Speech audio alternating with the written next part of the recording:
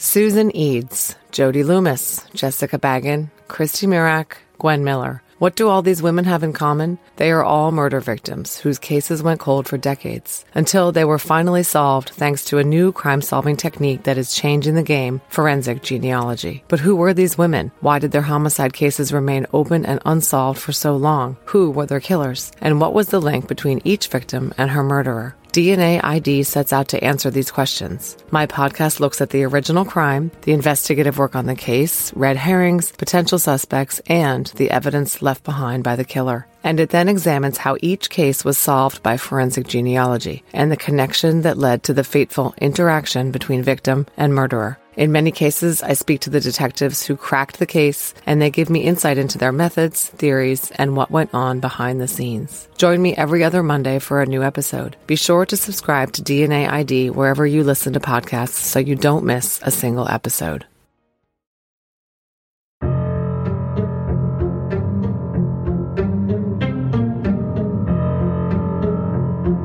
The story today may be a bit confusing.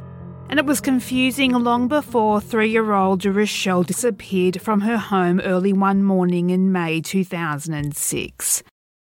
This story involves a missing girl, a man who would tell everyone who would listen he was her father, even though allegedly this wasn't even possible. This man would change his story on the little girl's whereabouts before being found dead at a wildlife refuge only days later. This is Reachelle's story. Leading local tonight, Minot police say a 3-year-old girl, missing since 2006, is now presumed murdered. Reachelle Smith went missing May 17, 2006 from her home in Minot. Her body still has not been found. Police say they believe a friend who was living with the family murdered Reachelle. Lee Cohen committed suicide 5 days following Reachelle's disappearance. Reachelle Marie Smith was born September 10, 2002.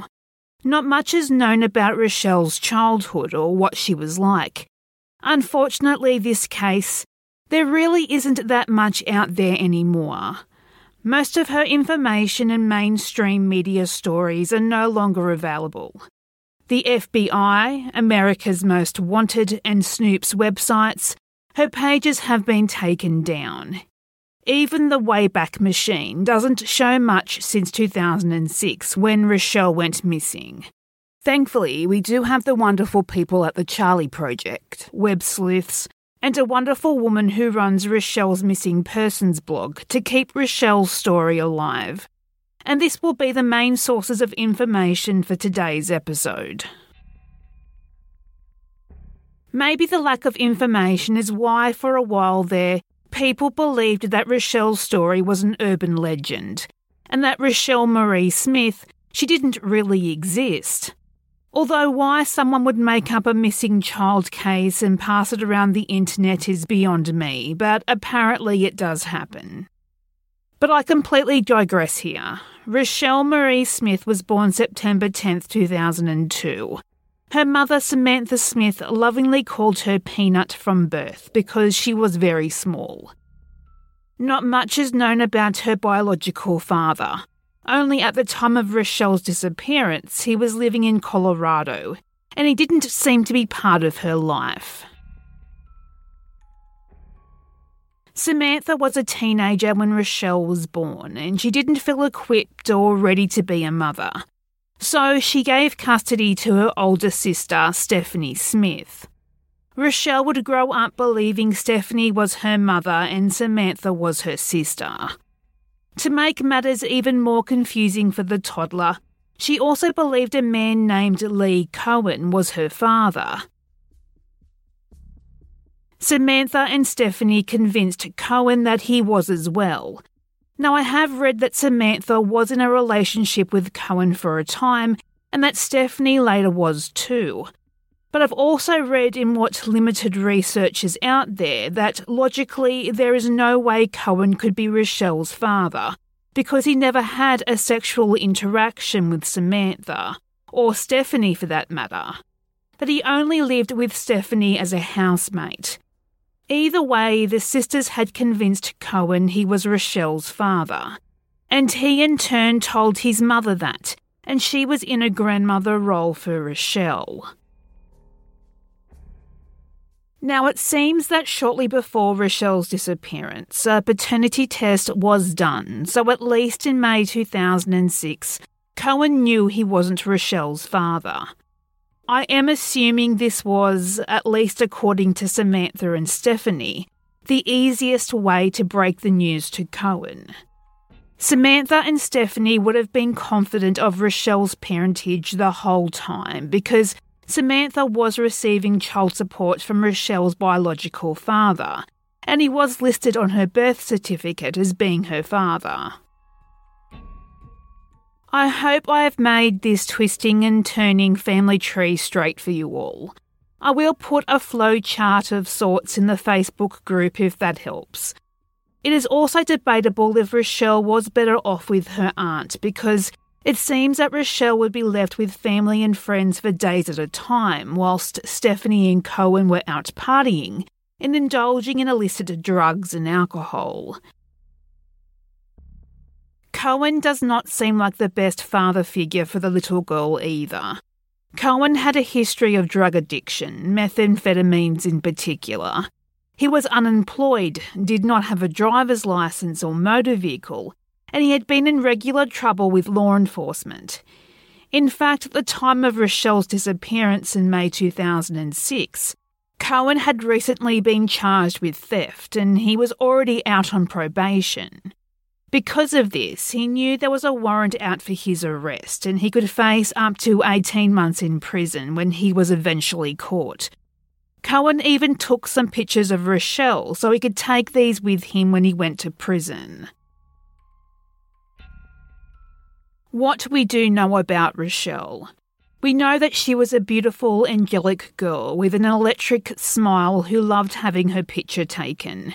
That she loved exploring the close-by woods and Oak Park, as well as the Mouse River that ran in front of the family's home in Minot, North Dakota, which is close to the Minnesota border.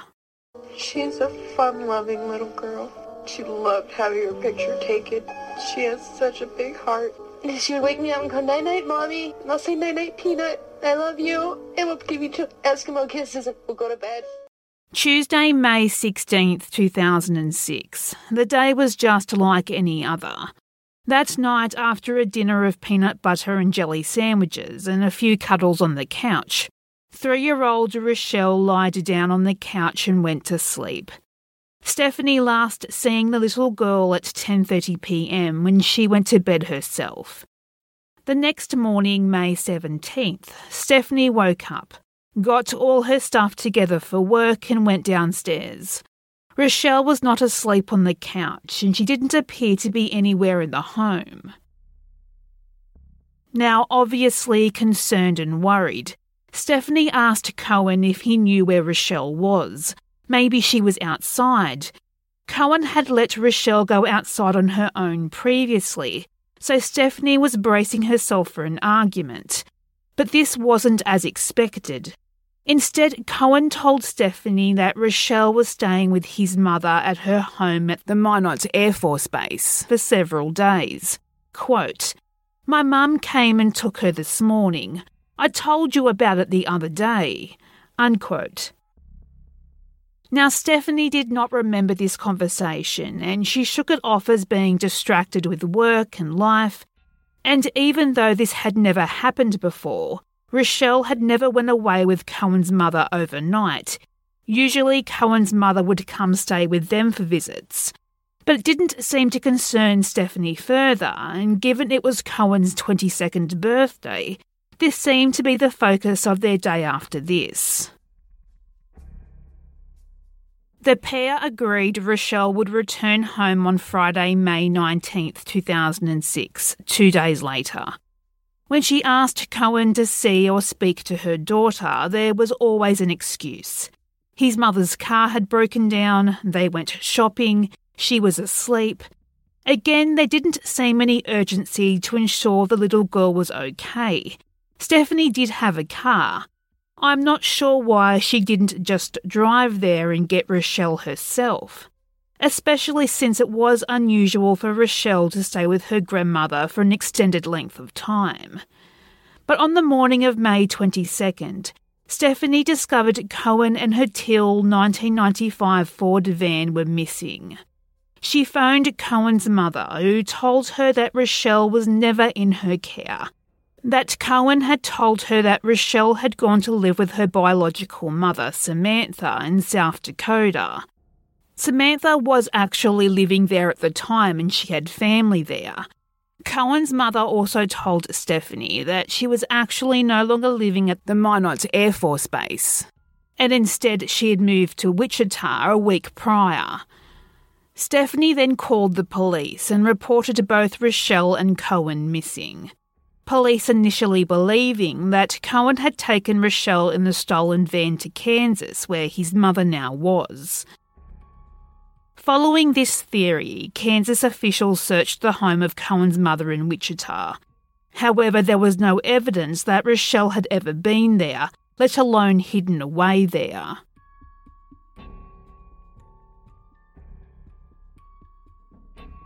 May 23, 2006. A manhunt would come to a screeching halt when a bizarre twist of events was discovered. Cohen's body was found in the stolen van at the Upper Souris National Wildlife Refuge, which is northwest of Minot. There was a tube running from the exhaust into one of the windows. A search of the area failed to find any sign of Reachelle. An autopsy would later reveal that Cohen suicided by carbon monoxide poisoning. Sergeant Jason Sundbacker said in a press conference, quote, "He left us with a lot of questions. He didn't leave any indication of what had happened, why it was he felt the need to kill himself, and just leave us with unanswered questions that we are still dealing with today," unquote. A lack of a suicide note did stick out to Cohen's family. According to Cohen's sister, Cohen had attempted suicide before, and he always left a note. This has led to conspiracy theories in online true crime and unsolved mystery forums, that either Cohen was murdered or he did leave behind a suicide note and Stephanie disposed of it. The latter does lead to an interesting proposition. If he did leave one and she found it, what did it say? Maybe something she did not want law enforcement to read? I don't know. Police weren't even sure at this point who actually saw Reachelle alive last, which meant they weren't for sure when she disappeared. She could have been missing longer than they thought. Minot police did speak to the family's neighbours to see if anyone could actually pinpoint when she was last seen. The stolen van was checked for any evidence that she had been in it or any sign of a struggle. They did find her fingerprints and hair, but being they lived in the same house, she had probably been in the van before anyway. It seems the police did search the wildlife refuge extensively, but I think there would be a difference between where a person would go to commit suicide and a place where he'd hide a body that he did not want to be found.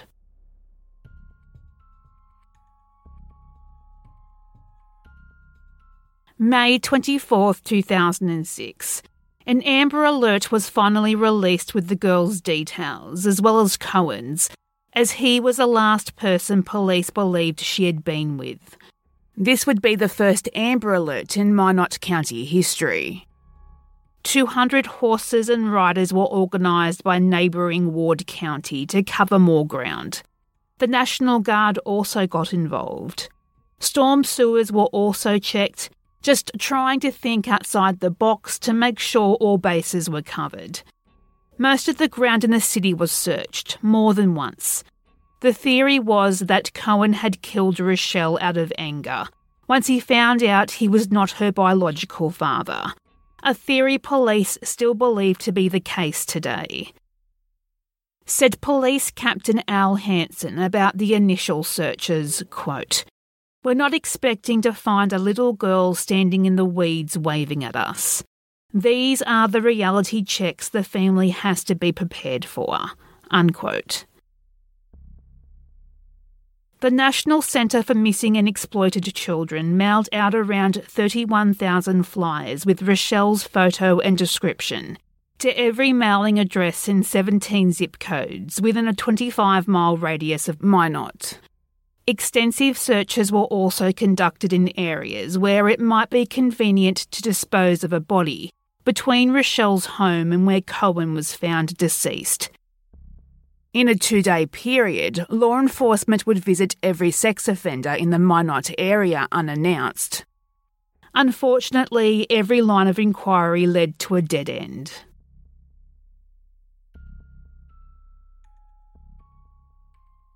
May 27, 2006. The official search was wound down after bloodhounds failed to turn up any trace of the 3-year-old. Police Captain Al Hansen said the searches would resume if any new leads came in, but, quote, "We've had virtually no leads come in. The search has pretty much been shut down," unquote. At this point, authorities had also finished draining a section of Mouse River as far as they could get it. However, unfortunately, the dogs did not pick up on her scent. The search was also hampered because the water is very murky there, and once you go below the depth of about 1 foot, the visibility is basically zero. There is nothing but blackness after this point. Any searching had to be done by touch. Divers searched the more probable areas along the shore, but Mouse River is basically a big lake, and it would be impossible to search everywhere. The extensive searches turned up no sign of Richelle, but what police did find supported their theory that Richelle was no longer alive.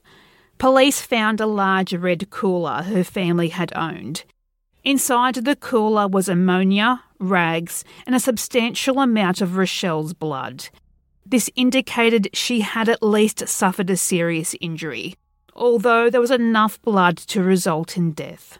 And Stephanie would tell the police she had not seen this cooler since Richelle went missing.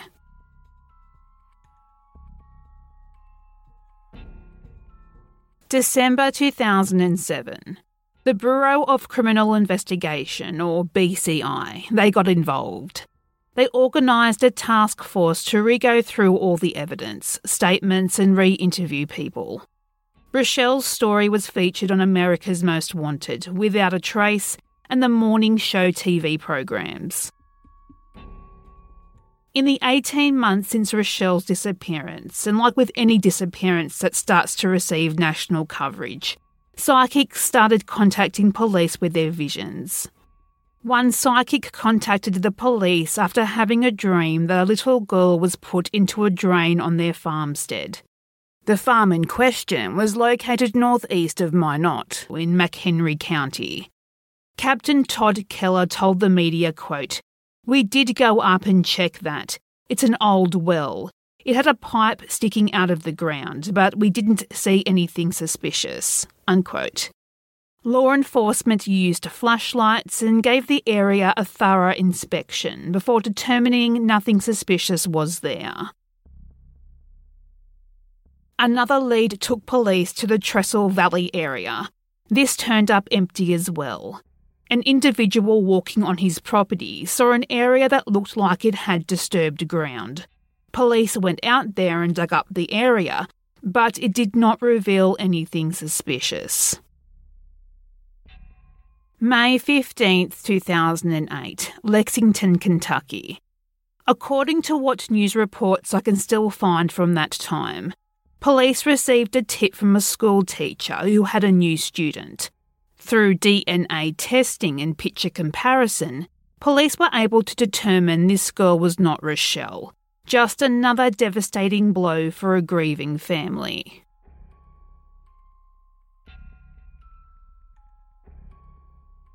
The two theories out there is that either Cohen killed Richelle or sold her to someone Cohen knew. As at the last update, according to the Charlie Project, authorities believe there is no other option but Cohen being the person responsible for Richelle's death. That the blood in the cooler, Cohen's suicide, and the events leading up to Richelle's disappearance This is all compelling and overwhelming evidence of Cohen murdering Reachelle. That there is no other logical explanation for her disappearance that is plausible at this point. Look, I'm hoping for the other scenario, that she was given to another family member by Cohen. I'm hoping that they adored her and took good care of her, and she went on to live a happy childhood and is now a well-functioning and well-balanced young adult. Sadly, the more realistic side of me cannot disagree with the police's thought process. That he more likely sexually assaulted Reachelle, disposed of her and then killed himself. Most likely out of the sheer guilt for the betrayal of this child that loved him and that he loved.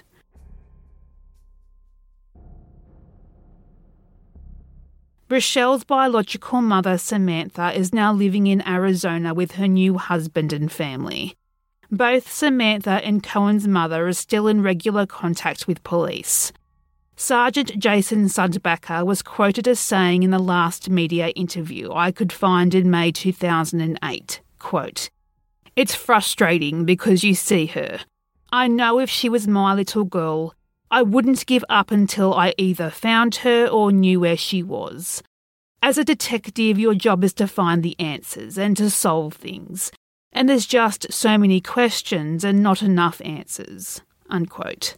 Why 15 years later? And I think that goes back to the human aspect of all of us. And that's much like the parents, much like the family, we held on to some hope that there was some chance that this would end differently. But upon review, and the overwhelming evidence shows that that's not the case. It's time for closure for the family, for the community, for the department, so we can focus our energy on other cases that are open that we can hope to resolve in some way. At the time of her disappearance, Reachelle Smith was 3 years old. She was 3'1" and 40 pounds, so tiny, with long, straight, light brown hair and brown eyes. Law enforcement have said that sightings have proven difficult because Reachelle looked like any other 3-year-old girl. She had no distinguishing features. Reachelle has asthma and may be in need of medical attention. If Reachelle is still alive today, she would be 19 years old. If you have any information regarding the disappearance of Reachelle Smith, please contact the Minot Police Department on 701-852-0111.